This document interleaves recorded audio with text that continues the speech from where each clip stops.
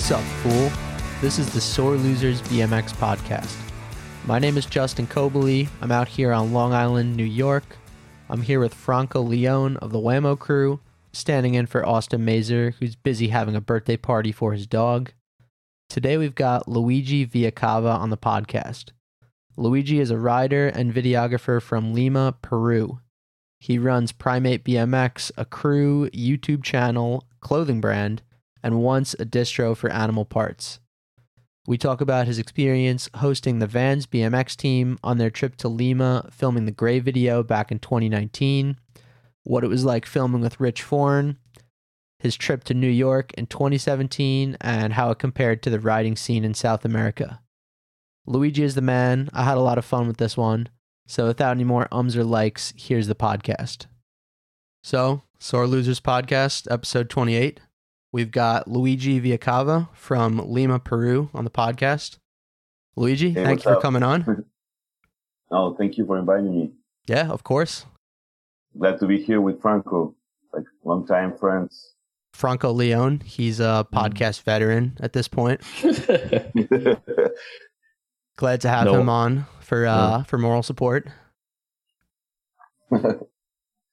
No Austin today, huh? Or Lois. No Austin. Yeah, he's on a different time zone, so figured this would work. It's kind of amazing that we're all in the same time zone, even though we're kind of spread out. We're across all like legit continents. just straight down. Yeah, New York, it is truly Florida, just and Lima. It's all straight down. Austin lives in Barcelona, I think. Spain? He's like Barcelona adjacent. He's in Palma, Mallorca. It's a little island off the coast of Spain. So he speaks Spanish? He does, yeah. I don't think I would it's hope so. fluent at this point, but I think he's pretty comfortable, at least like out in public, ordering food, talking to somebody on the street, asking for directions. No, I feel like once you live there, you have to learn it. No matter what, you can't live there with only speaking English. I know people that live in Barcelona and they don't speak Spanish. Like this guy, this bike rider, what's his name? The French Vans rider. Anthony Perrin? Yeah, Anthony Perrin. Yeah. He doesn't speak Spanish and he lives in Barcelona. It's crazy. So how does he survive? I think he has a girlfriend and she's French too or something like that. But yeah, I even know people that live in New York and they don't speak English, like Memo. Yeah. That's crazy. He really doesn't speak much English at all. Yeah. I think it just helps when you're in like a tourist city to just, be able to get by just by like the basic needs. And it's probably you find like your local stores that somebody is kind of speaks your language or you could get by without it. It's all about making an effort. Like for me, like I had to make an effort to learn how to, learn English. And I did know a little bit of English. I went to an English speaking school without Louis, but we actually, funny story, we'll tell it later. But I knew a little bit, but coming here to the United States, to New York, it was easier for me because I was surrounded by just white.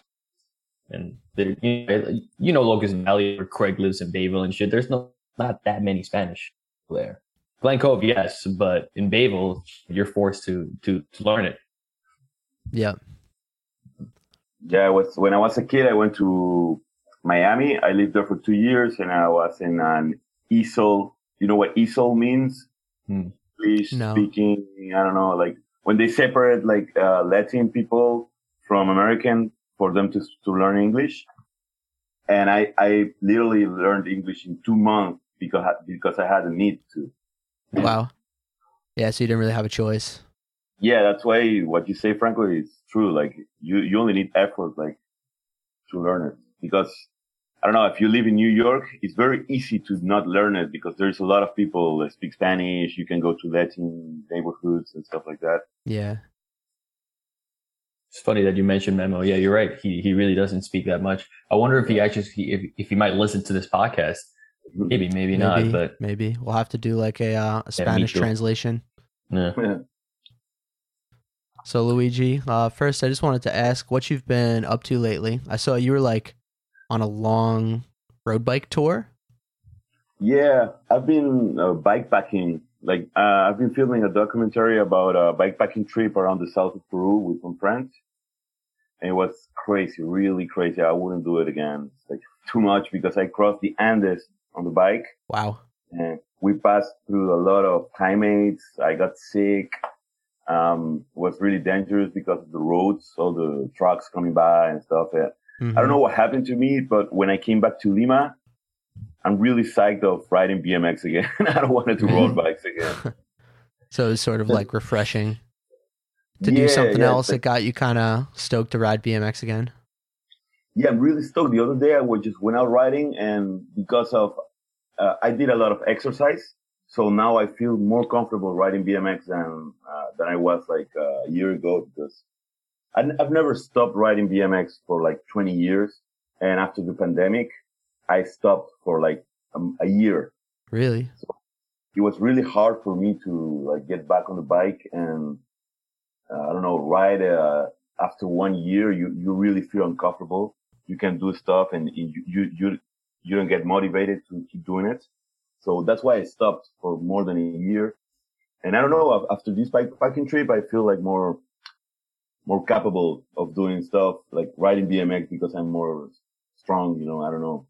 And I see it like, I had like, a year of vacations from BMX, and now I'm like, I want to get back on it. I don't want to pedal like 500 kilometers again. That's insane. Was that like the full trip was 500 kilos? No, it was 600 kilometers. Jeez. But I only did 500 because I couldn't anymore. I just took a bus the last 100 kilometers. Yeah, I had to call it quits. You made it pretty damn far, though. That's still a major accomplishment. You said 600? 600 kilometers. How much is that in miles? Yeah, I was going to do the conversion real quick. I think it's 372 miles. Jesus. Yeah. That's insane. Fuck. That's like entire Florida. The difficult, it was because we were very high. We were like 4,000 meters above sea level. That was the difficult part of it. I got really sick. I did an adventure documentary about it. And what's funny is that my two friends that came with me, they used to be BMX riders too. Really? Really? Nice. Yeah, they're from Arequipa. Miguel and Kiko. Oh shit! Oh, Kiko, right? I remember that guy. Remember him? Yeah. It's crazy because I've seen this a lot in BMX riders that when they get old, they want to do bikepacking trips. I've seen it a lot. Like in, I don't know. Do you remember this pro BMX rider called Lloyd Wright? I think he ride for. I think he's a UK rider, right? He rode for Kink. Yeah. He's a very good road bikepacker right now. Like he does like long trips, and I follow him a lot. Right, I haven't heard that name in a long time. I'll have to look that up. Bruno Hoffman is into it a lot too. Really? He's doing a lot of road bikes. I've been talking to him because he got a Cannondale, and I was talking. He bought a gravel bike, and he was asking me because he saw I was doing bikepacking trips, and he was like, I'm psyched about it. It's like I don't know what happens with BMX like. After 30 years, I've seen a lot of bike riders that do like road bikes or gravel. You just need a change in life, man. That's what it is. It really is a change. Like it's too much. It's 20 years of the same. Yeah. Yeah. I think even though it's still like a huge challenge to do like such a long bike riding tour, it still has to be easier on your body just in the long run. Like you're not crashing over and over and over. You're not slamming into rails and ledges. So you could still get the the physical thrill of riding, but it's less risky and still seems challenging as hell to do a tour of that length. I just don't understand how you guys do these crazy trips through the Andes, especially like this is like kind of like how long, what's the longest you've gone on a one single trip to a specific, I guess, town or area? You plan it out clearly. You plan it out to, okay, we're going to stop here and then we're going to go here. But we can't just keep going forever. Like, plus you have like all like, I guess, food and like extra clothes and your camera equipment and on your bag and shit. Like, this is crazy to me. Like to do it, especially in Peru, not like anywhere where you can just stop at a gas station or whatnot. Or, like you have good roads in Lima. In Peru, it's different. You have like dirt roads and stuff. So Yeah, it's hard. We were doing 100 kilometers a day. And yeah, what you say is true, because if you go too deep in the Andes, there's places that there's nothing, like literally nothing, 4 kilometers and kilometers. And I don't know, when we were in the Andes, there was no hotels, nowhere to just go to sleep. And we didn't bring tents because it was too much weight. Mm-hmm. So we just paid, like, I don't know, like there was a little house in the middle of nowhere. You just pay the lady living there, I don't know, $10 and we sleep the night. Wow. So sort of like an unofficial Airbnb. Yeah. For anyone who doesn't know, $10 is about like $3.50. $3. Wow. That's amazing. Yeah. Yeah. But something like, I mentioned that my friends that went with me were BMX riders, because I feel that BMX opens your mind, like you're like, I don't know how to say in English, like you don't care about a lot of stuff that like pro road bike riders do care about, and they're scared of doing something like that, Mm-hmm. That's why a lot of bike riders that come from BMX, they just fuck. They see things differently. Yeah, because it just gives you that like the freestyle mentality that you can do whatever you want. There's really no rules. Like, I mean, there's obviously like some sort of conventions of BMX that like, the ABD rules and the like one-upping and stuff. Like there's weird little kind of codes, but at the end of the day, you can ride whatever you want. You could ride a curb, you could ride flat ground, you could ride handrails. Like it's open season. Yeah, it's like I know road bike riders that they like to get comfy to do stuff, and then when you ride BMX, like fuck it, I don't care. I will sleep in the house of this lady in the middle of the Andes. Like like really, I don't know the mentality. I see what you're saying. Road bike riders, they're like pretty elite. Elite is the word in English. Yeah, like elite.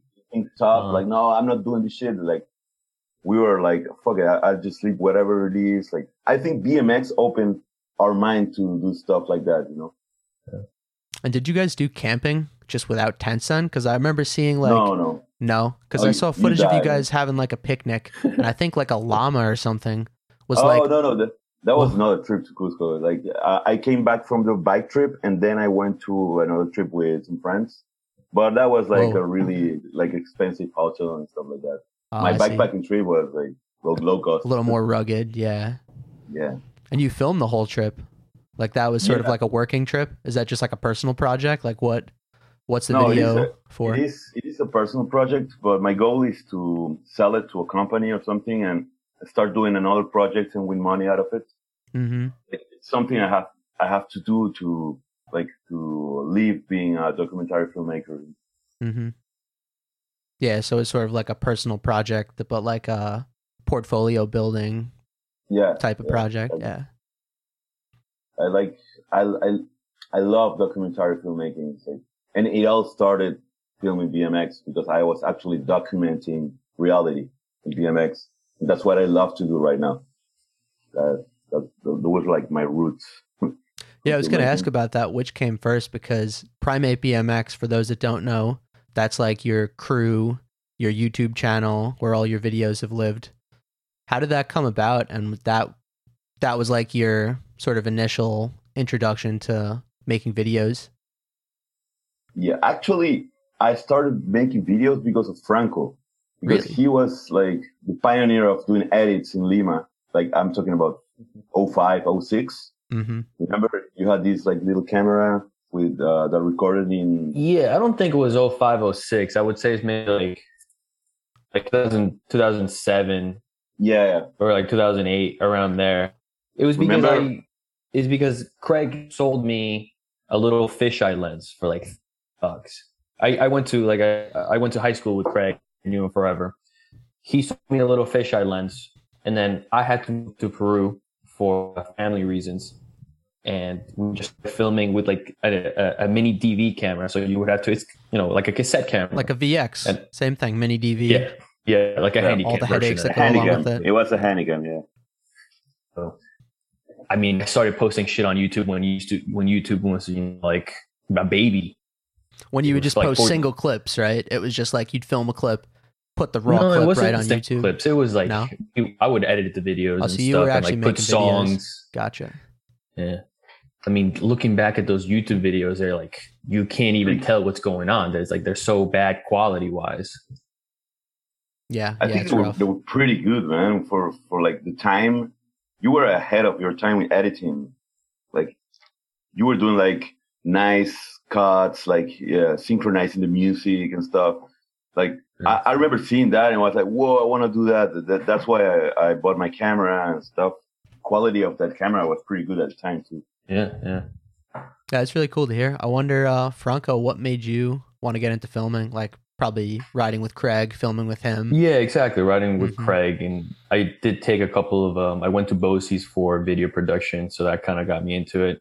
I just never, I should have kept going for it for school and, could have done something with it in life, but I just didn't. But that's, I just like, filming with my friends and shit, going out, filming street, just like what we still do at this point in life. It's crazy. It never really changed. Yeah, it's never too late to get a camera, though, if you ever want to pick it up again.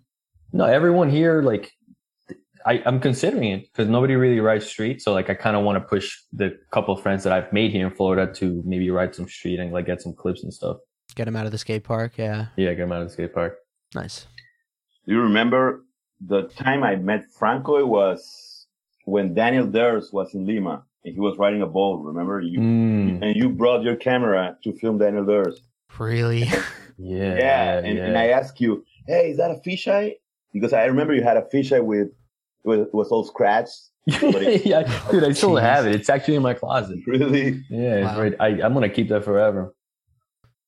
And I realized that Franco had this uniform of my school, of my we were in the same school and we didn't know it. Was that like high school? I don't know if the system's the same. It must have been high school. Yeah. Mm-hmm. So in Peru, you either go to a private school or you go to a public school.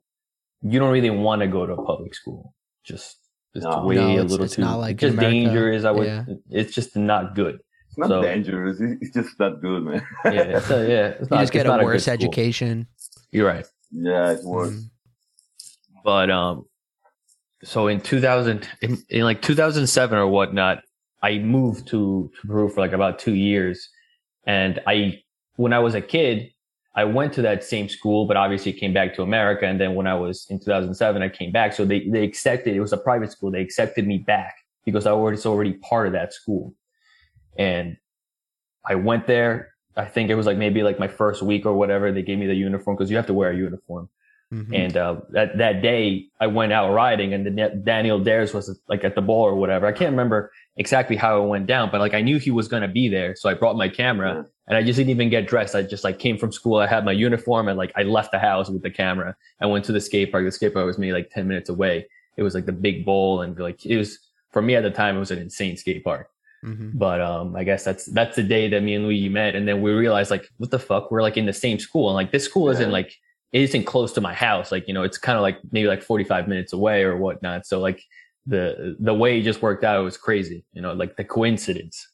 Yeah. We're all kids, man. Even Daniel Dares was a kid. He was. Yeah. I remember that crazy day. To think about. Did Daniel Dares live in Lima at one point? Was he in Peru? No, Daniel. He was just visiting. He lived in. Well, is he from Venezuela? What's his Yeah, he's from Venezuela, but his father is a Venezuelan ambassador in Argentina.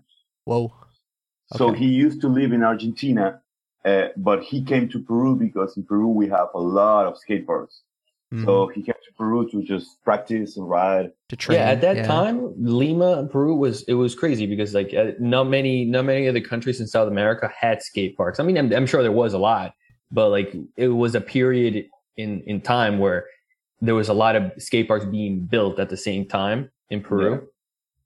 Corruption. Yeah. For me, it's they started doing here in Peru, what happens is when they do a construction or something, there's a lot of corruption. So they start doing a lot of constructions everywhere. And I think that happened with skate parks at one time that started appearing in the whole country, a lot of skate parks. but they were all really look like the. Dude, they were replicas. They were all the exact same skate Yeah. park. And but it's like we have, I don't know, if we have 100 skate parks, like really 20 are good to ride. You know, like a lot of them they look like spots and not even skate parks. Interesting. So it was just like a way for politicians to like fill their pockets to get like contracts, and they were just cranking them out probably at one point. Yeah, that's what I think. I don't know if it's true, but that's what I think it happened. It's probably nice to have like your local park spread all around. Like you could just go to like any skate park and be able to ride it confidently. You know, it's hard. Like you go to like a weird new park and you're just out of your element. Yeah. You would never leave them, and there's no point of leaving. Yeah, you just stay at your local. Yeah. So that's what I think. There's a lot of kids that ride park riding here, and they're pretty good because they learn to ride in a pretty damn slippery skate park, and they land like flare whips and stuff like that. And you have to be able to land pretty perfect, like tires straight down, your weight in the right place, or you're just gonna get kicked to the ground. Yeah, these skate parks, the way they made the cement, that I don't think they thought through like what BMX tires are, obviously, or skateboarding wheels. But when the sun would come out, it would just totally, for some reason, make the skate park totally slippery. Ice. It's like ice. You couldn't. It was hard to ride. I remember that. Our local skate park is like ice. Yeah. Like we had to land perfectly tricked because we slipped away. So. Sounds a little bit like Oil City Skate Park. That was a park that we had, the only like indoor park. It was terrible. Same thing. Like unless you land perfect, you just slip right out. You couldn't even pedal without leaning your weight all the way back, or your back tire would spin out. Yeah. It was that slick. It was terrible. So Luigi, I was curious too, what is it like just filming in general in Peru and just around South America? Because, you know, you hear things about like, you know, could get your camera stolen, you know, you have to be careful with the police, and there's just a lot of sort of like fear. But what's your experience been after filming all these years? Yeah, it's like, I always thought about that because even right now, I want to do like a full, like good made edit. But there is this, how do you say, it's not an advantage. It's like disadvantage mm-hmm. That like you don't only have to think about security kicking you out and film the spot. You have to think about also like looking around if there's not someone that is going to like. If you see like the same car pass by with a bunch of guys that are looking at you, or you see and kind actually, of that's a stress. Like it's not only like the normal BMX street riding stress that you have this in additional. Yeah. Because, and that's, I don't like that because I don't know. I've seen like edits in California. I don't know, Christian Regal filming with a Red One or an Ari Alexa Mini, you know?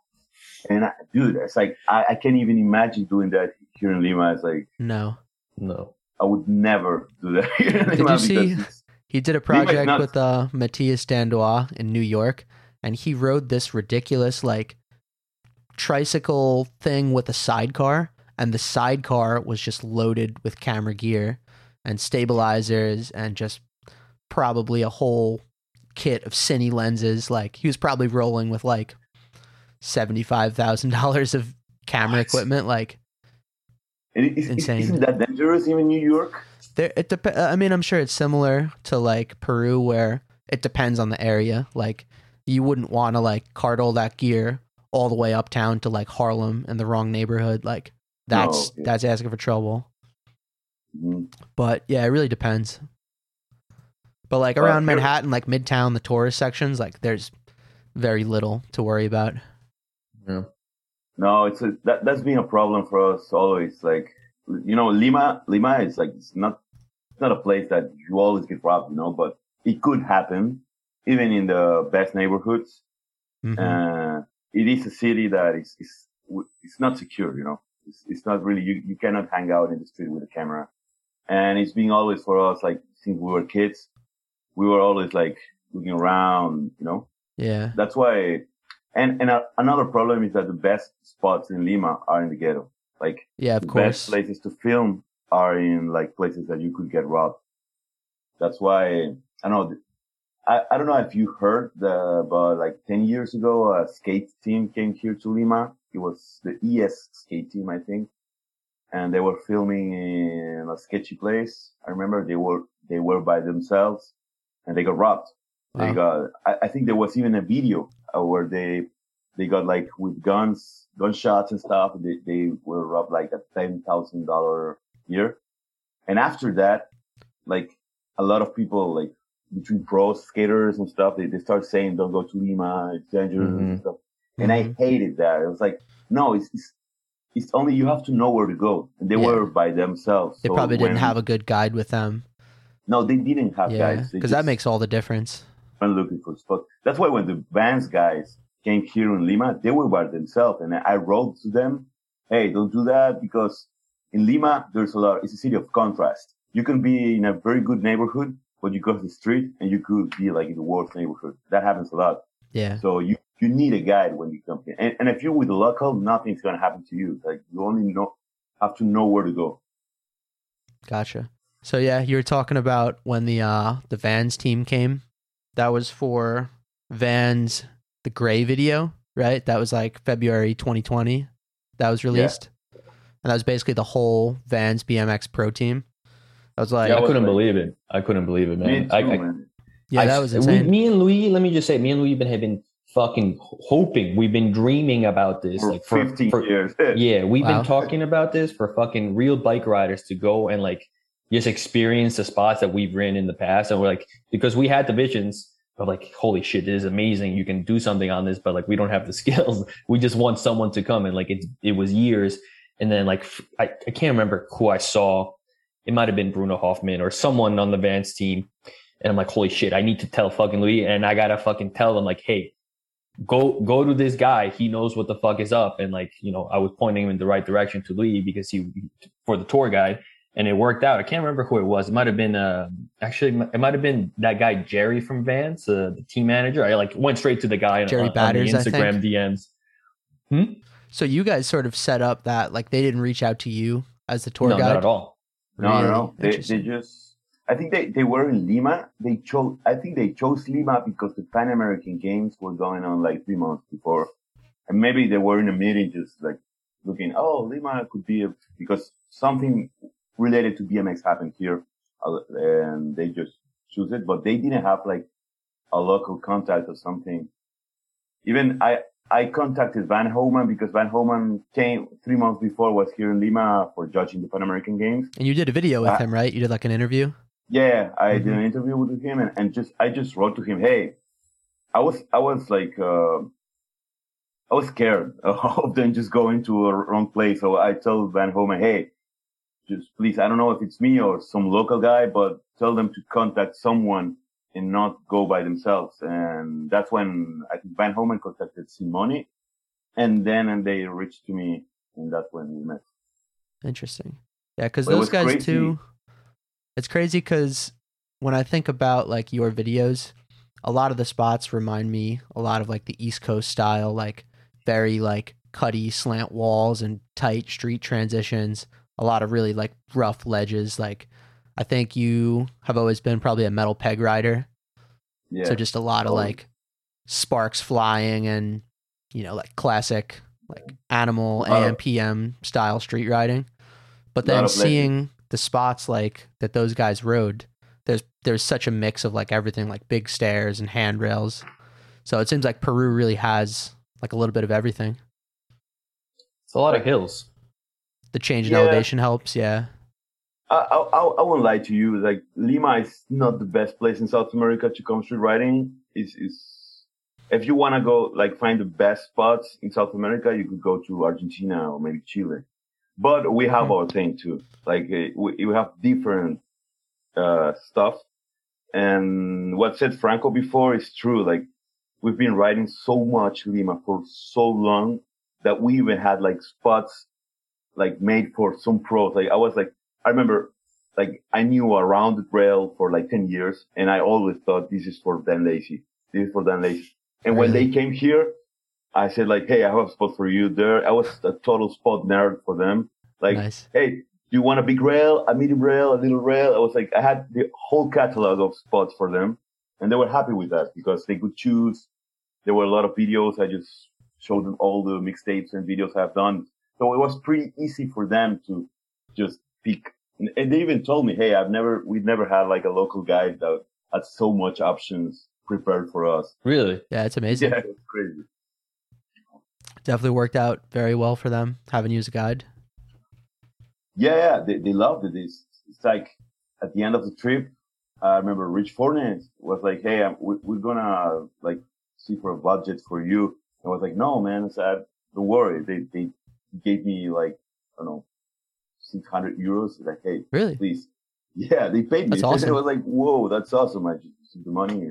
Yeah, that's such like a good move to do as a company. Bike too. Really? Jeez. Yeah. That's awesome. As a present too. I'm glad they compensated you for all your effort because that's like so much work for you. Like you're basically like playing the TM, your tour guide. I think you got some film credit. Shit, yeah, you probably had to miss work. Like, yeah, I lost money, man, because I had a lot of work, like video work, and I said, no, fuck it. It's like, I'm going with these guys. I've been waiting for this for so long, and at the end, it was better, like just stay working. Yep, I feel you. And I was riding with those guys. Sorry to cut you off, Justin. No, just good. Like they're so. Who was it? It was Simone from Italy and Bruno Hoffman, Anthony Perrin, Rich Forn. Who else? Was Time Donachie, Dennis Anderson. No. Dennis Anderson, and you had Lewis Mills. Oh yeah, Lewis Mills. Yeah, it was a big trip. It was a big crew. Yeah, Simone, Isa Bacos when he was a photographer. Rich Forn. I don't remember who was. There was a lot of guys. Yeah, it's a lot of different languages in one single trip. That's crazy. But I think they came in like two different trips. I think it was like 2 weeks a set of group and then the other group later on. Correct? Yeah. Really interesting because you don't really get that from the video. Yeah, they got in different trips and it was crazy. They had like a huge budget. Like they rented a huge apartment and they were eating like in fancy places. So they were like, whoa. I've never heard about like a BMX trip being so like good. I don't know, supported by a brand. Yeah, Vans must do well, and that's cool that they're willing to like share that with their team. They're not just sending their team into like a little crummy Airbnb or a little hostel and making them eat cheese and crackers for their 2-week trip. That's rad. They were mostly vegan, I remember. So really? They had an app called Happy Cow.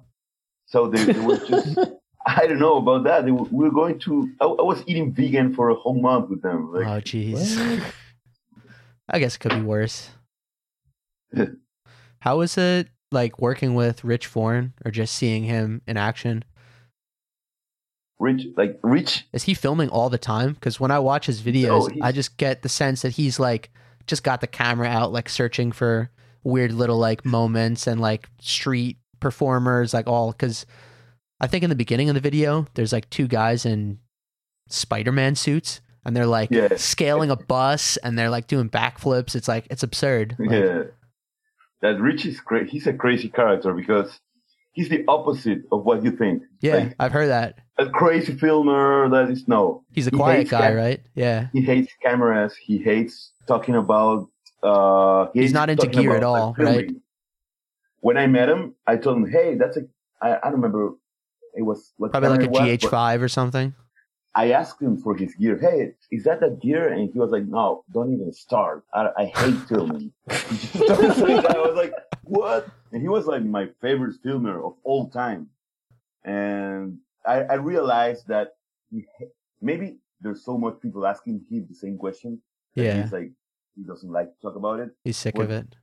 I didn't feel like he was like really into filming. He didn't give a fuck. He was like, and all those little clips you see of the Spider-Man dude, so those aren't with like real cameras. He just filmed with an iPhone and a GoPro in the streets. Like just no shit. Like wow, interesting. Yeah. But he does a really good like color correction, work. His color grading work and all of his editing goes a really long way.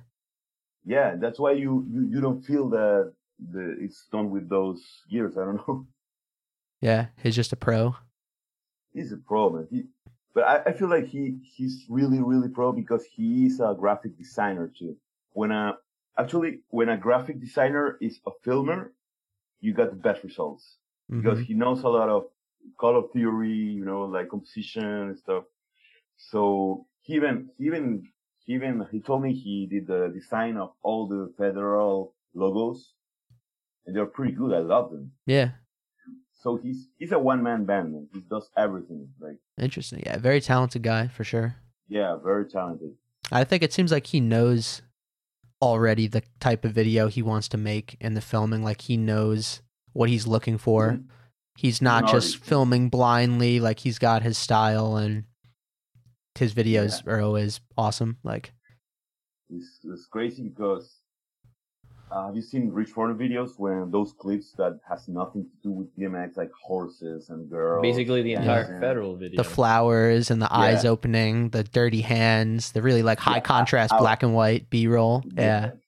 I was always curious about that. I wanted to see how he made that. And he actually does that by himself. He has nobody around. Like you never like see him doing that. He's not like, oh, I'm going to film the horses. I want to go there. No, he just doesn't do. When he's alone by himself, he does it. And I realized he was dating a girl here in Lima. So all those clips you see of a girl with a bag in his face. The bag all over the face, yeah. Yeah. He just dated the girl the first date and told her, hey, can I put your bag in your face? And the girl was like, okay. He got the best images. Like, yeah. He's a genius, man. For sure. Yeah, I think for like federal stuff, I've heard that he'll like hire models to do certain, parts. Like in FTS, there's like a dancer. I don't know if it was a girl he was dating or a model he found, but yeah, she's an actress, I think. Mm-hmm. About that. Yeah, the federal FTS video is art, man.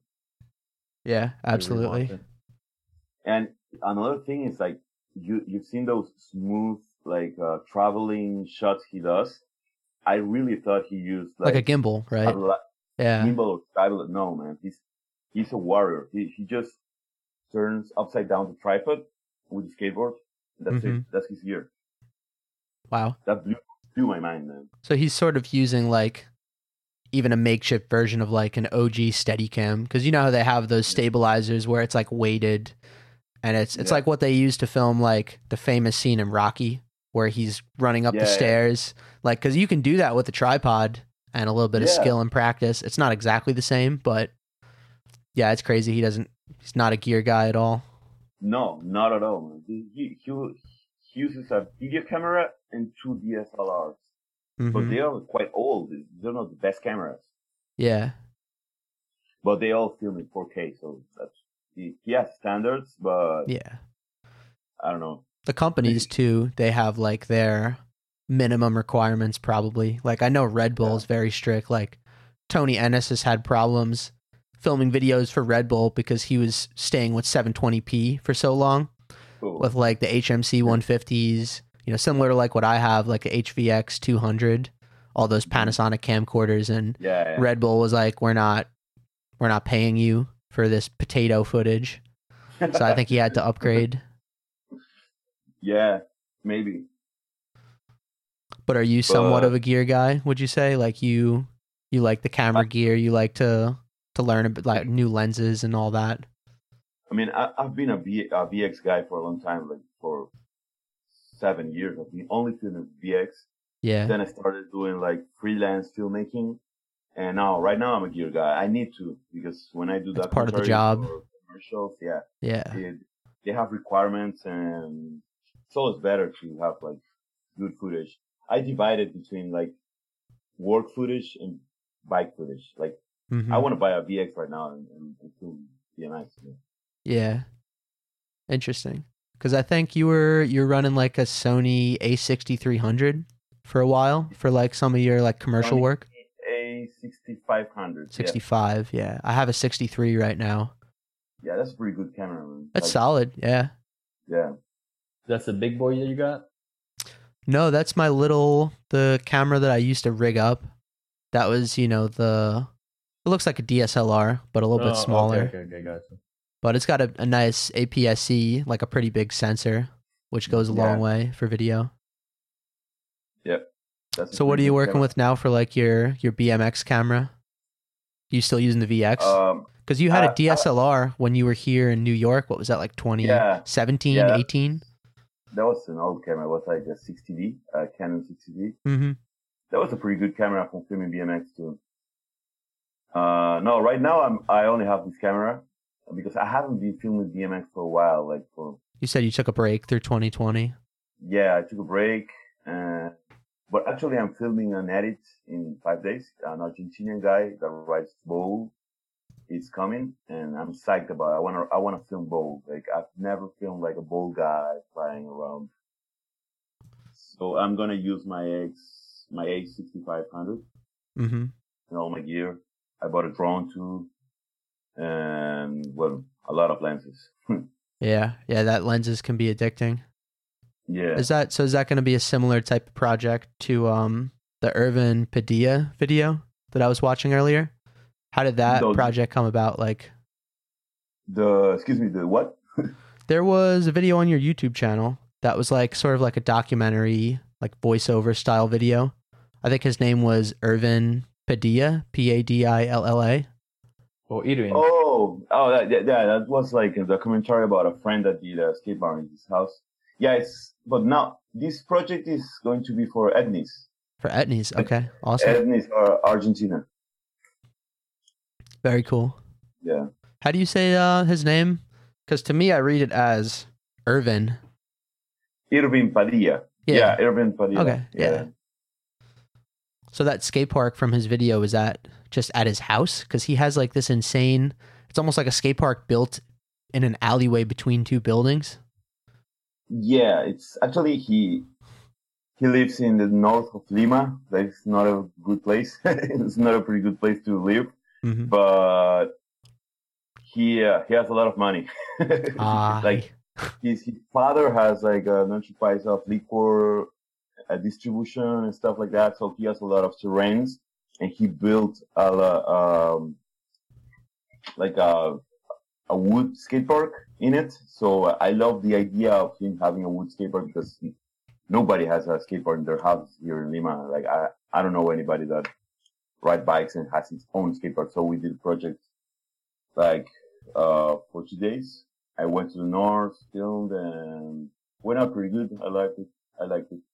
But that's not the kind of BMX project I always wanted to do. Like here in Lima, when I got hired to do a BMX project, it has always been park riding project, because all the park riders have all these big sponsors here, so they have the budget to pay it. And all the street projects I've made, it's like it was just myself. Yeah. So I'm psyched about this Etnies project because it is like a dude that rides bulls. Like he has like a Corey Walsh style, and Etnies, I love that brand. So I'm very excited. Like we're going to start filming in 5 days. I think he arrives in. What bowls do we have besides Miraflores and San Bartolo? What other bowls? A lot of bowls. Like right now we have like 10 bowls only in Lima, like big bowls. We have Converse bowl. We have all the west side bowls. We have there's a lot of them. It's like really, but I like it because those are bowls that are not made by the municipalities, are bowls made by skaters that came here to Peru for builders jams and stuff like that. So are pretty good made bowls. They're massive, man. The Converse bowl is huge. I've never seen these. A Converse bowl. Yeah. I'm gonna have to look up some photos later. That sounds crazy. Mm-hmm. Yep. We have a lot of, in Ventanilla, the north, we have a huge bowl, like, I'll send you a video to check it out. So actually, Lima, we have a lot of variety right now for riding. Like, I told you, Franco, in the north of Peru, we have all these there's a city of ditches, like huge city of ditches. It's almost virgin. Like nobody has rode. Only Rob Dolecki wanted to go. He told me because I sent him footage about, but it's not very known. Like not a lot of people heard about it. And I sent a video to Dig and Rob. They told me that he was on the line waiting for a Red Bull project. Really? Right now, because it is a huge like city of bulls in the middle of the desert. It's like crazy location. So he's talking about like ditches pools? Like Arizona. Yeah, I was going to say these are like drainage ditches that you'd see like California spots, the famous ones around like LA. So big banks and hips and those type of spots. Yeah, and exactly. Like sketchy houses where you can drop in and or just there's a part where you can even fly over a house. This is crazy. It's crazy. That sounds really cool. Yeah. So I went back and I watched a few old videos. I'll spare you. I didn't go way back because Franco sent me some links to some old footage. But at least I wanted to go back to 2015. You had a video. It was your primate profile. I think that was probably one of the first videos that I saw of you. And that got me interested in like the Peruvian BMX scene. So like how did that project come about? That actually was like a lot of leftovers I had to put them together. From like bigger projects? Yeah, for my mixtape project I had a lot of leftovers and I actually realized it was pretty cool. So I put them all together.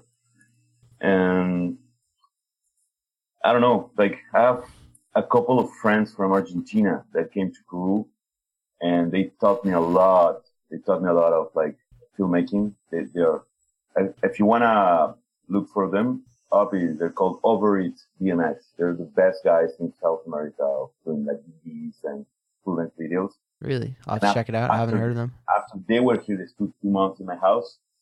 And I don't know, after they came back, I started like working like in videography. Like I was being more serious into it, you know.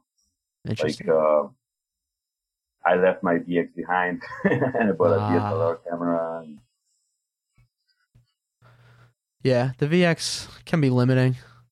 And I don't know if you dealt with like any issues with it glitching and the tapes. It's just, to me, it's not worth the headache anymore. I can't do it. It's not worth it, man. It's like, I lost a lot of footage. Like the worst part, when they're about to do a gap and those got dropped. Yeah. I got in that VX. I can't remember. I bought it off a skater off eBay maybe, and I got it shipped to my house in New York, and then I shipped it. Do you shipped it to Peru? $200. I remember it was $200. Right now, if you look for a VX in Amazon, it's crazy. It's like $1,000. Yeah, they're crazy expensive now. Yeah, especially the VX 1000. That's the most desirable one. Yeah, I hired one VX 1000 for a project here because I needed like vintage footage. And I asked the guy here in Peru, hey, how much do you sell it? And he told me 5,000 soles, like more than $1,000. Wow. I was like, what? It's insane. Crazy. Skateboarders especially will pay whatever it takes for them still, because even like some like commercial skate videos for brands, they'll still film on VX 1000s just because I think it just has that classic look, and with the Century Mark 1 fisheye, it's still pretty hard to beat. Yeah, I agree with that. But I think I've found like a pretty good happy medium with the HVX 200, the Panasonic camcorder, because I just treat it like a tapeless VX. Like I don't really think of it as quote unquote like a real camera, because it's only 720p, which to me is closer to standard definition than it is to like 4K. But you know, for like little video projects, I'm happy with it. In that camera, you record in an SD card? No, it records to this old type of memory card called a P2 card, which is basically 4 SD cards inside a little cartridge. I remember you showing me that. Yeah, it's funky, but I just treat it as like the internal storage. Like I don't take the P2 cards out. There's no reason. It's kind of just like a hard drive. Yeah. But it does the job. And I found the camera for dirt cheap, like I think like $300 on Facebook Marketplace. So cheaper than you'd get a VX in some cases. So gave it a shot. It does the job. It's crazy because I'm working a lot in fashion right now, like doing fashion films and stuff. Mm-hmm. And I've seen the trend right now. A lot of people is using VX right now, like cassette vintage style for fashion films and commercials for Instagram and stuff like that. That's why I want to get one, like again, just to have it there and just to have it as like a tool. Yeah, if the project comes out. I sold it to Bun Gang. Oh, Mario. Yeah. and he got robbed. Like he left it in the back of a truck, and we went to buy groceries, and they broke the window and took the camera. Because I actually, when I was filming with that camera here in Peru, I was pretty scared, man, because it's a huge camera, and people think it's very expensive. Like, like it looks like a TV video camera, you know, like it pays a lot of attention. They see the mic on top of it. They see the handle and the big lens, and they're like, "Oh, that's a professional camera." They don't know the specs or anything. They think it's like a news style camera. I remember once I was filming, and we were in a little bit sketchy area. It was me, Christian, and Tech. We were filming at night, and it was taking a lot of time to land a trick, like 1 hour, 2 hours. And we saw a car just passing by a lot of times. Yeah. And at one point, the guy from the car came out, and he has his hand in his pocket, and it started like coming toward me with the camera. And I remember saying, "This is not an expensive camera. It's like really cheap, man." I was yelling at him, "It's really cheap, I swear." And I remember Tech started swearing at the thief. And in my mind, it was like, okay, I'm dead. He's swearing at the thief. He's going to take the gun out. But the guy never took the hand out. It was like, and I realized the guy was shaking. He was fucking scared, man. Really?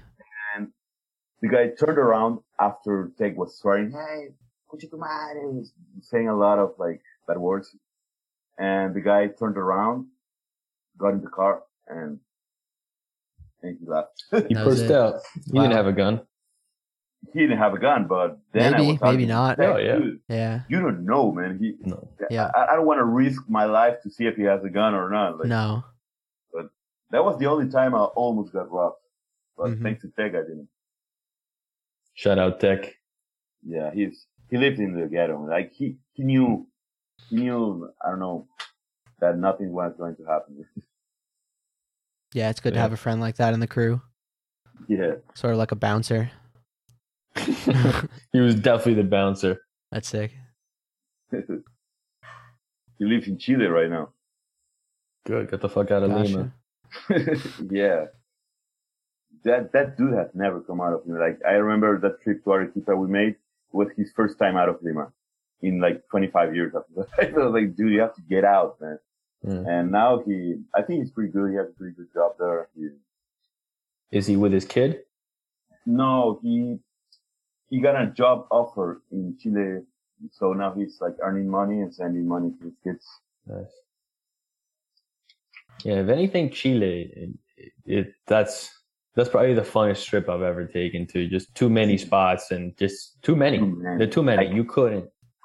I haven't seen so much spots, not even in New York City, man. Really? No, you can't even compare. Crazy, yeah. Were you guys filming then? Because I was thinking back, I saw like Franco had basically a full section in the Primate Mixtape 3, the one that was kind of a jab at Instagram, right?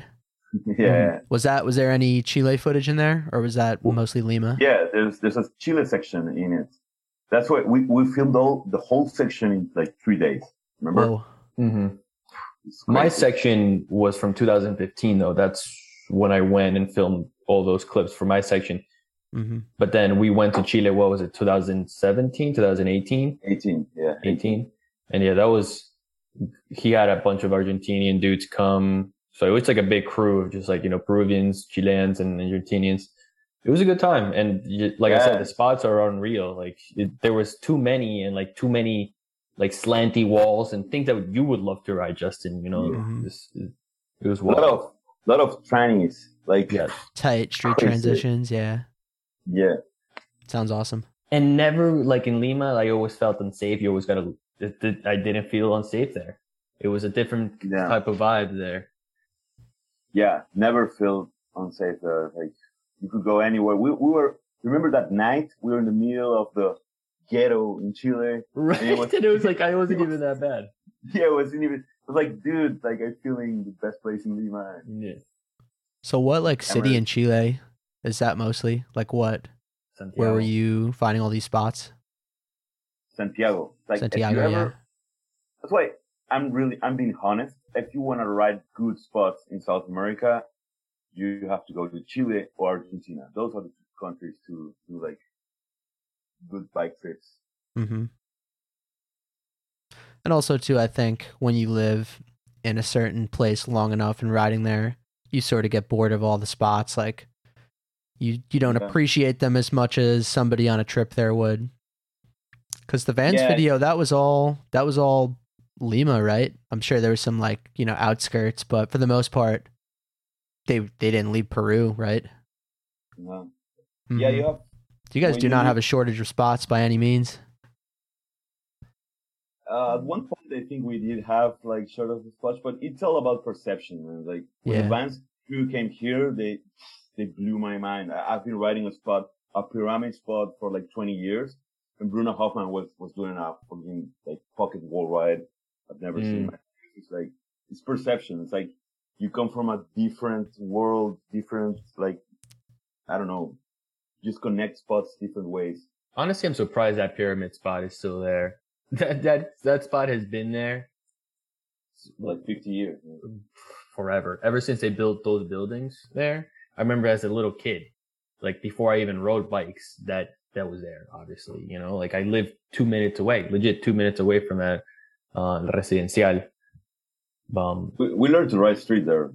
Like we started, our first street spot was that pyramid spot. Yeah, you would shit your pants, Justin, if you saw the spot. Yeah, I'm trying to think. Can you describe it a little bit? Is that like the monument with the pyramids, or is it more just like around a building? It is, it's like a little community with all these different like condominiums, like big buildings. And then outside in the courtyards, there is just all these gigantic, like little ones, big ones, medium ones, pyramids. You can choose, yeah. Really? Even the pyramids, some are cut in half, or even like put next to each other, so you can like transfer to like these other pyramids. Mm-hmm. And they're like they're not the best pyramids ever, like because the transition's not like it's like a 90-degree transition. It's like bum bum bum. Yeah, it's a hard but they cut work at the really bottom. well. Yeah. Yeah, but find a picture. You can air them, like you can easily air them. Van Homan, when went there, he was doing air bar spins in the little ones. Mm-hmm. I was like, what? Yeah. Is there footage like of Mark Gralla riding these? I think one of your friends did a bar spin on it. Yeah, I know the spot. Radkid was. He was. When was he here, by the way? That was crazy to see him in the video. Yeah, it's because I'm very good friends with Ryan Wright. He's from New York. No, he's from New Jersey. He used to be the animal graphic designer. Okay. And his mother is Peruvian and his father is American. So he was coming here to Lima half of the year, and he was very good friends with Mark. So in 2015, they came here. It was crazy. That Radkid is like, he's the best bike rider in the earth, man. Yeah, he has a different type of bike control and just like an eye for spots. He can just bunk everything and go like, he doesn't have to try it. He just do it first try. Yeah, it's all feel. It's crazy to see him ride in person. But it was a bummer because when I took him to that spot, he broke his frame. He was doing those like wall rides. It's so hard. You have to pop him, and we heard a noise. And the first transition he was doing, he broke his frame. He was like, "Whoa, like this is the best spot, and I can't ride it." Damn, so we that went sucks. to have some beers, and was over. Is it tough to like get bike parts in South America? Right now, it's very easy. But when we started riding, earlier, it was a always challenge. like secondhand stuff. Like I gave my bar to Franco, he gave me his cranks. It was like that. You're just swapping. Yeah, making it was work. definitely hard getting bike parts. That's why he kind of started Prime it was originally a distro. It wasn't like it was, I guess, like a crew of guys that he like was friends with, but it originally started off like to sell like animal parts, and it was like an animal distribution in Lima. Yeah. We had the dream of selling bike parts for a good price here in Lima, but it's not possible. It's like we spent like 6 years trying to sell like animal parts, and Animal is an expensive brand. Yeah. So yeah, and we were competing with like businesses here in Lima that they don't pay taxes. They just bring it to the border and they sell it. Like it was impossible just to do the things the good way.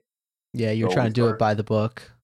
Yeah, and we started even losing money, like selling bike parts. So at one point we just stopped and we were doing only like t-shirts and stuff like that. Mm-hmm. But the Animal guys were like, they were amazing. They were just giving us a lot of like presents and giving us a lot of stuff to give to the kids. Like nice. They gave us really good prices for a long time, but I think it wasn't the good timing to start it. Like maybe if I have started at this time that BMX is really big right now. Yeah. It would have been better, but we started this in 2011, like when it wasn't that big.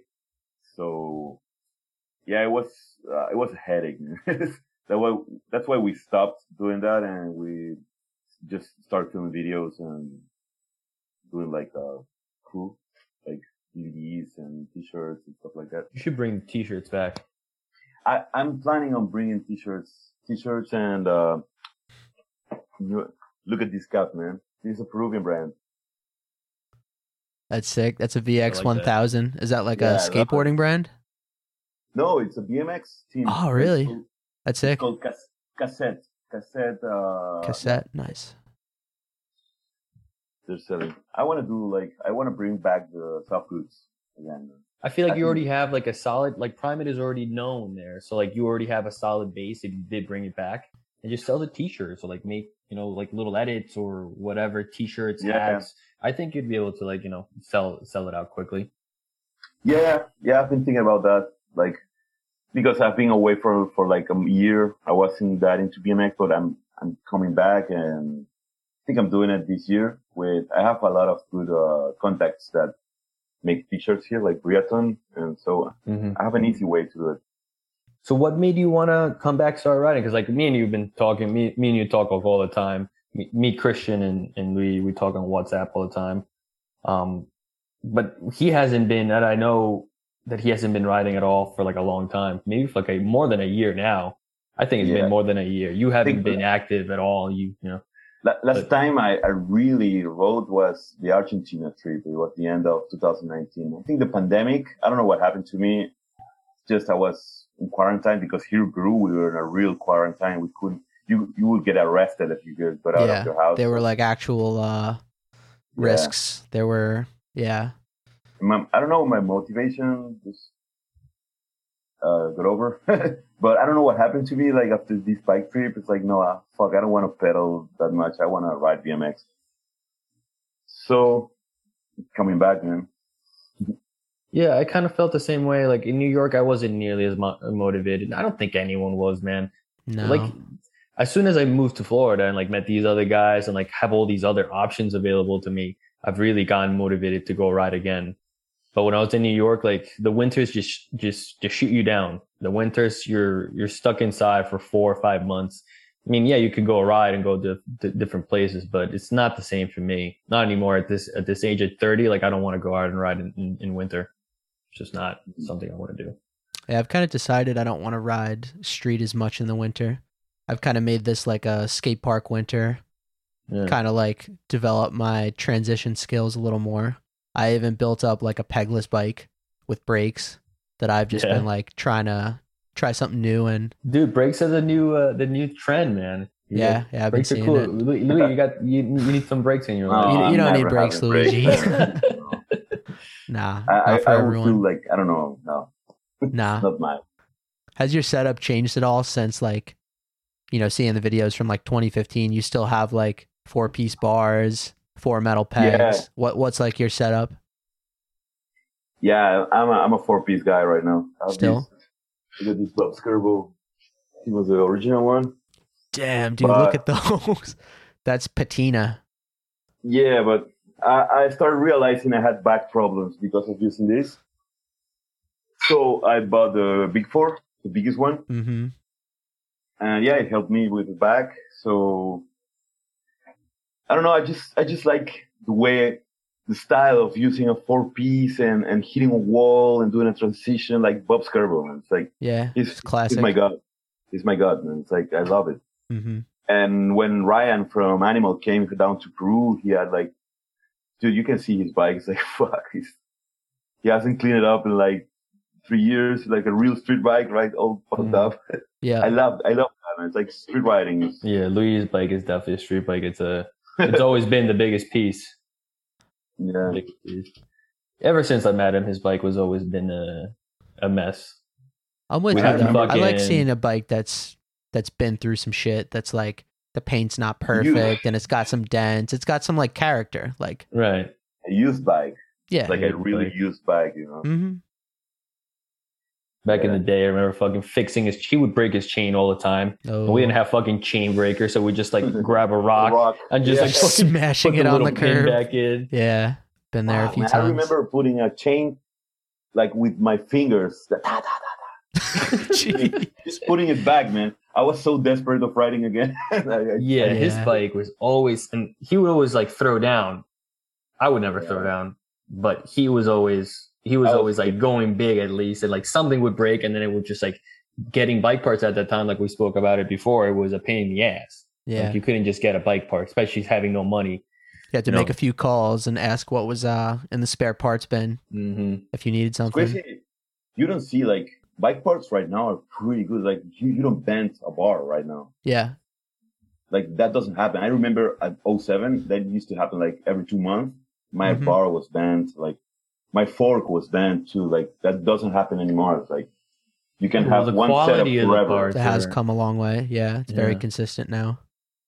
Also, the Peruvian made parts that back in the day that he used to ride for a company called Amfox. Like he was a sponsored rider, and like these weren't, like these were handmade somewhere by some guy, and but it may not have been a professional welder, and it wasn't Kamali, Mm-hmm.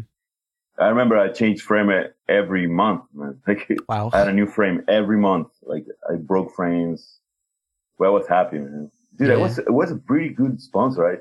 I used to sign contracts and stuff and have a meeting each week. Like it's crazy. That sounds cool. So it was like a legit brand. Yeah, they wanted to do it proper. Nice. BMX, there was no money in the industry at that time. It does. You don't see money even now. Yeah, but at that time it was worse. Little. Yeah. So it went to bankruptcy, and now they do like racks for TVs and stuff like that. Mm-hmm. It's a whole different company now. Gotcha. It's crazy how times change. Yeah. Yeah. So when you came here, what was it? Like around 2018 when you visited New York? Was that your first time riding here? Yes. Yeah, it was my first time in New York. And I remember it's like there was too much going on in New York City, man. It's like it's stressful. Too much for me, man. Mm-hmm. It's not for everybody, right? No. Was it like compared to your expectations? How did you think actually riding here turned out? Were there as many spots, or was it a little bit disappointing? My perception of New York is like I watch animal videos, and I thought like all the the cellar doors were like in each block, and you could just.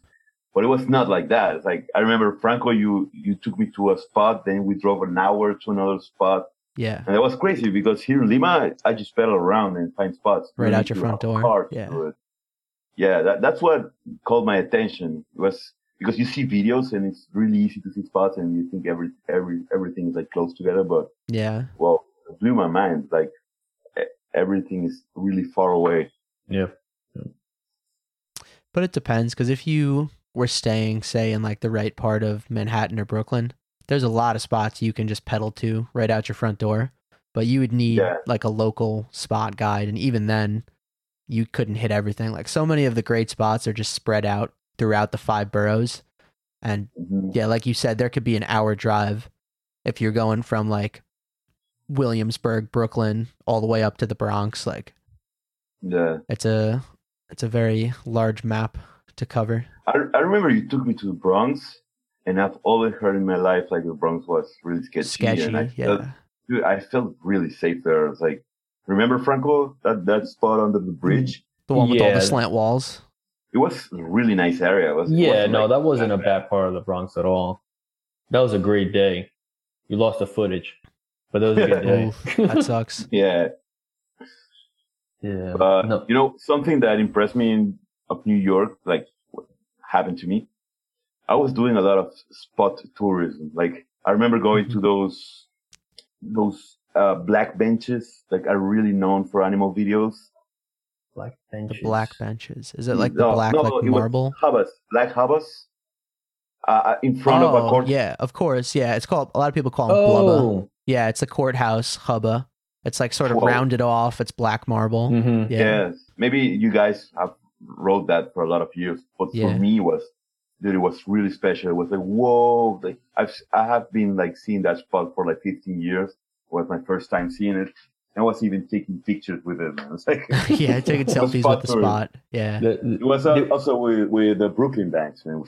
Yeah, I'm jealous you made it to the Banks. I kind of slept on it when they were reopened for a little bit, and I've actually never ridden the Banks. That's crazy that we got to ride them. That specific time that he was here. You came at the perfect time. Yeah, that was the only little window where the Banks were like almost open. That ride was very emotional for me because it was like I was at the top like of my life riding the Banks, like the spot I always wanted to ride since I was a little kid. Dude, and it was even better than what I thought. It was bigger than when I thought. My expectations were like it was higher than my expectations. It actually lived up to your expectations. Yeah. Yeah. That's usually pretty rare with spots. Usually everything looks better in footage, and then you show up and it's like ankle height and impossible to ride. But the Banks were like a skate park. I actually went to the Banks this year. I went to New York with my girlfriend, and I went there to see, but they're not there anymore. Like, no, I think they're they took all the bricks out. I'm not sure what the current situation is. Happened? Yeah, but they might be getting refurbished. There's still some hope. I think there was a petition going around. There were people attending meetings, and a lot of skateboarders, I think, pushing to try to bring them back. So I don't think all hope is lost, but it's hard to say.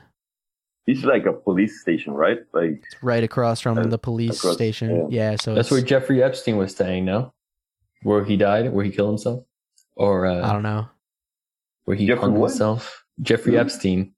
Oh, yeah, right across from the Banks is the police station and like I guess a jail, and I'm pretty sure that's where he was. Wow, where he killed himself. Yeah. But you got a good mix of like Long Island spots too.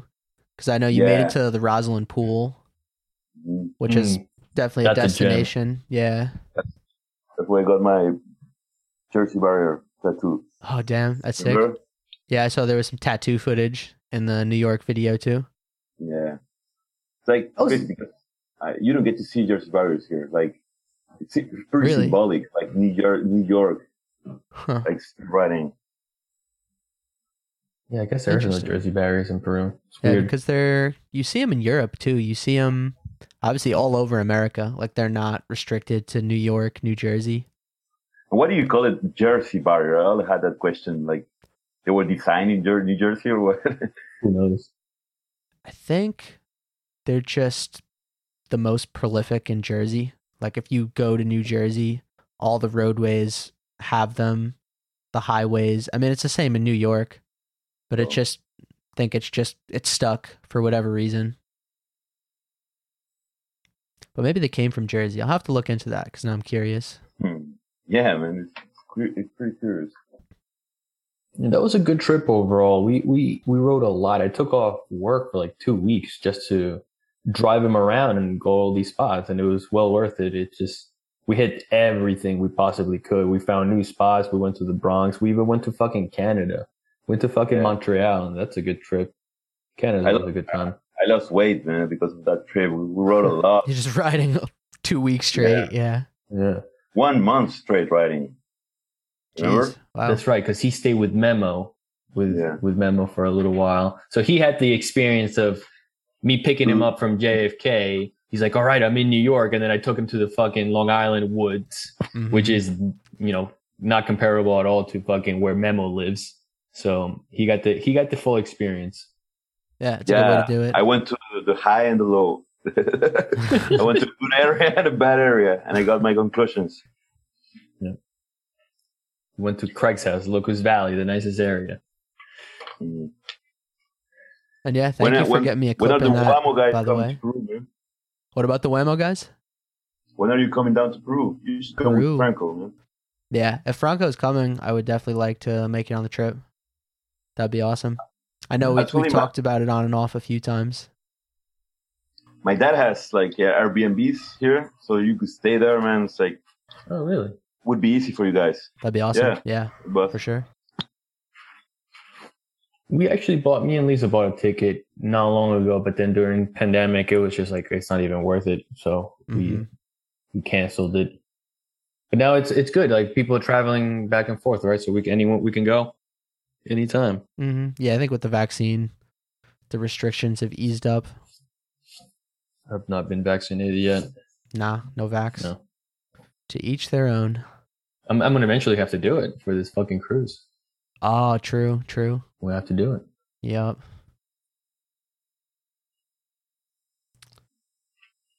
So we've been rolling for about an hour at this point. I think now would probably be a good time to wind things down. Sure. I think somehow we've got around this Zoom time limit, which has been a relief. I pictured us stopping and starting 3-4 times. So it worked out. Yeah, we got the notification saying that it was unlimited time, so I don't know what changed. Yeah, works for me. So it was awesome to catch up with you guys. Dude, absolutely. I'm so glad to have you on. This is like why I wanted to do this podcast in the first place. Get people from all over and hear about riding in other countries. Yep. BMX, like in every country, I like that, like to meet people from other countries that ride BMX. I speak their idiom, but they always have another perception of things, and I love to hear about that. Yeah, it's always relatable, but there's always little nuances and different experiences, and it makes you want to travel more and go there. Yeah, experience it for yourself. BMX is traveling. Man. It's like it's all about traveling stories. It's not about bike riding. Man. Yeah, absolutely. It's about the stuff that happens around riding. Yeah, more than anything. So usually we'll just do like a little Instagram shout out, website, anything. So where could we find you on Instagram? At Luigi Villacava, my name. Maybe you can go to Primate BMX. I'm going to start moving it again because I stopped for a while, but yeah, I'm coming back this year with all the t-shirts and stuff goods. I want to do something like new right now. Like don't stay in the same designs and stuff. Yeah, sounds cool. We're coming back. Louis, is that a picture of me and you behind you? Oh yeah. Nice. Because I have that. How'd you get that picture if I'm right here? That's my love to Franco. That's the love I have for Franco. Dude, it's a little shrine to him. He's wearing the Primate shirt even. Oh, you should remake at least some of those shirts. I always wanted one of those shirts. It's right next to my computer. Next time I see you, I'm going to give you a couple. That'd be amazing. Right. I still owe you a zine, by the way. Yeah, you got a couple photos in there. I have a collection of zines, so I need it. For sure. Speaking it's only of been that, a few years. Shit. Where the fuck is my stuff? So I took a bunch of pictures throughout the years in Lima and also in Chile that I have to send them. What I see, I'm gonna see you guys soon. I'm assuming, right? Yeah. So I'll give you the pictures then. And I also have some stuff for Christian. Nice. See you in March, man. Yeah, that should be See fun. you too. Yeah, that'd be awesome. Yeah, you better fucking come, Justin. Don't fucking bail out, motherfucker. For the cruise? Yeah. I'll be there. All right, cool. And Craig too. He better not fucking bail out either. I'm bunking up with Craig and Fred. That's the plan. Is Fred actually coming or what? Yeah, Fred's coming. All right, We're all in this together.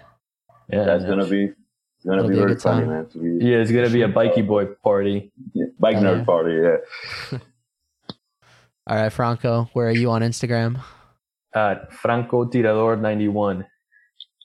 Solid. You've been posting a lot of skate park footage, Florida man stories. I like it. He's a park rat right now. Dude, that's me too. I went riding street the other day. Actually, it wasn't. There's some things to ride here. They just people don't look, but there is things to ride. Yeah. It's probably a lot more spread out too. The everything gems is are such easy to hidden. get to. Everything's just a grid, not like on Long Island where it's everything just like the roads are all fucked. Here, everything's just like you make a left or make a right, and that's it. You're there. Yeah, not so much a maze. But there's nothing like looking for spots pedaling around. Man. When you're in a car, you miss a lot of things that you don't see on a bike. But you can pedal around. We're next to cities. Like on Long Island, you can't pedal around, but here you can definitely pedal and find shit. Oh, nice.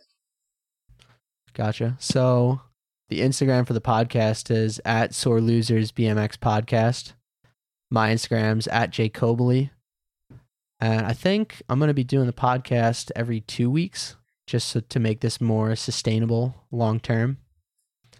So this will probably be going up. I think I'll put it up this Tuesday. And then starting from there, I'll be doing a 2-week thing. So thank you guys for coming on. Really appreciate it. Nice. That was fun. Luigi and Franco for holding down the co-host spot. Thank you, man. Dude, of course. And the whole podcast, the plan is to, have repeat guests. Like it's not a one and done type of program. So if you have a new project come out or you just want to come on, hang out, you're more than welcome.